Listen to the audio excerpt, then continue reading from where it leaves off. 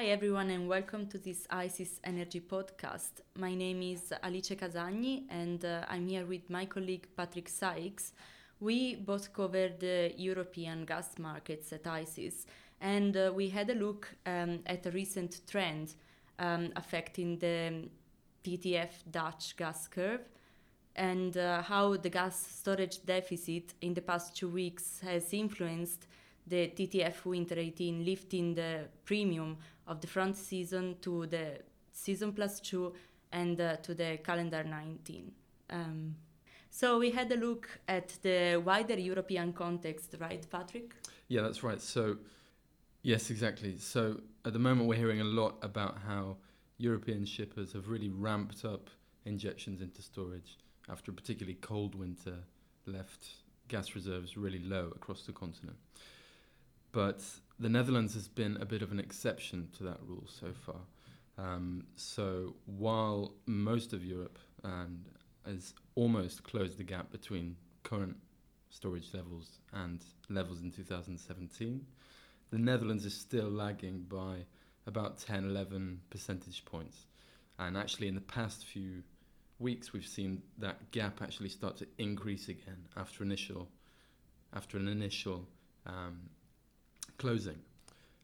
So what that means is the Netherlands is likely to start the next winter, starting 1st of October, with less gas in store than it did last summer.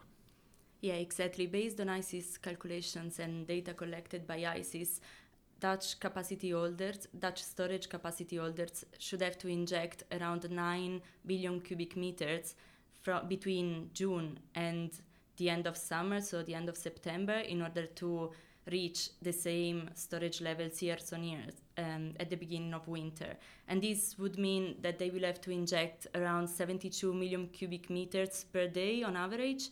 Now, this is not impossible because it's within the technical capacity of the Netherlands storage sites. But still, the trends of the past 2 years tell us that it's highly unlikely, and in fact, injections averaged around 34 million cubic meters per day in the same period in 2016, and even less, around 31 mcm per day on average between June and September 2017.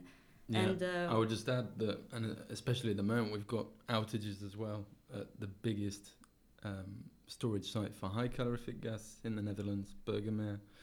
So that's reduced that potential capacity even further. So even though injections right now are not that high, they couldn't get that much higher as things stand. Obviously, in a few weeks, that'll change.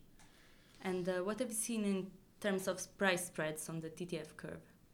Yeah, so what this fundamental picture means is that traders have been pricing in greater risk premium to the front winter contract, Winter 18.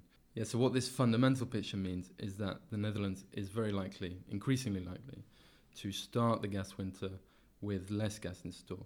And that means that the supply picture is going to be less flexible in the Netherlands. And that's been translated into the current spreads we've seen. So Winter 18 in the middle of this week was closed at a premium of over €4.5 per megawatt hours to the summer contract. Now, that might not seem significant in itself, but that's almost double where it was at the beginning of April. And likewise, the same contract, Winter 18, has increased its premium to the calendar 19 products as well. That by more than double to €3.12 as of Wednesday.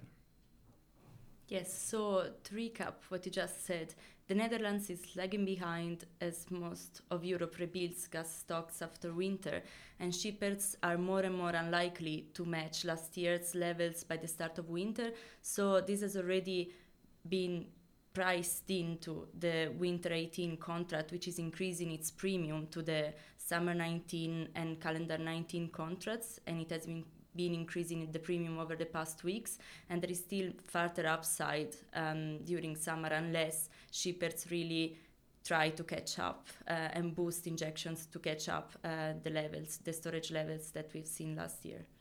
So this is all for today, and of course Patrick and I will keep following the trends as they develop during the rest of the summer. Please, for more information, check on our website www.isis.com. Thank you for listening.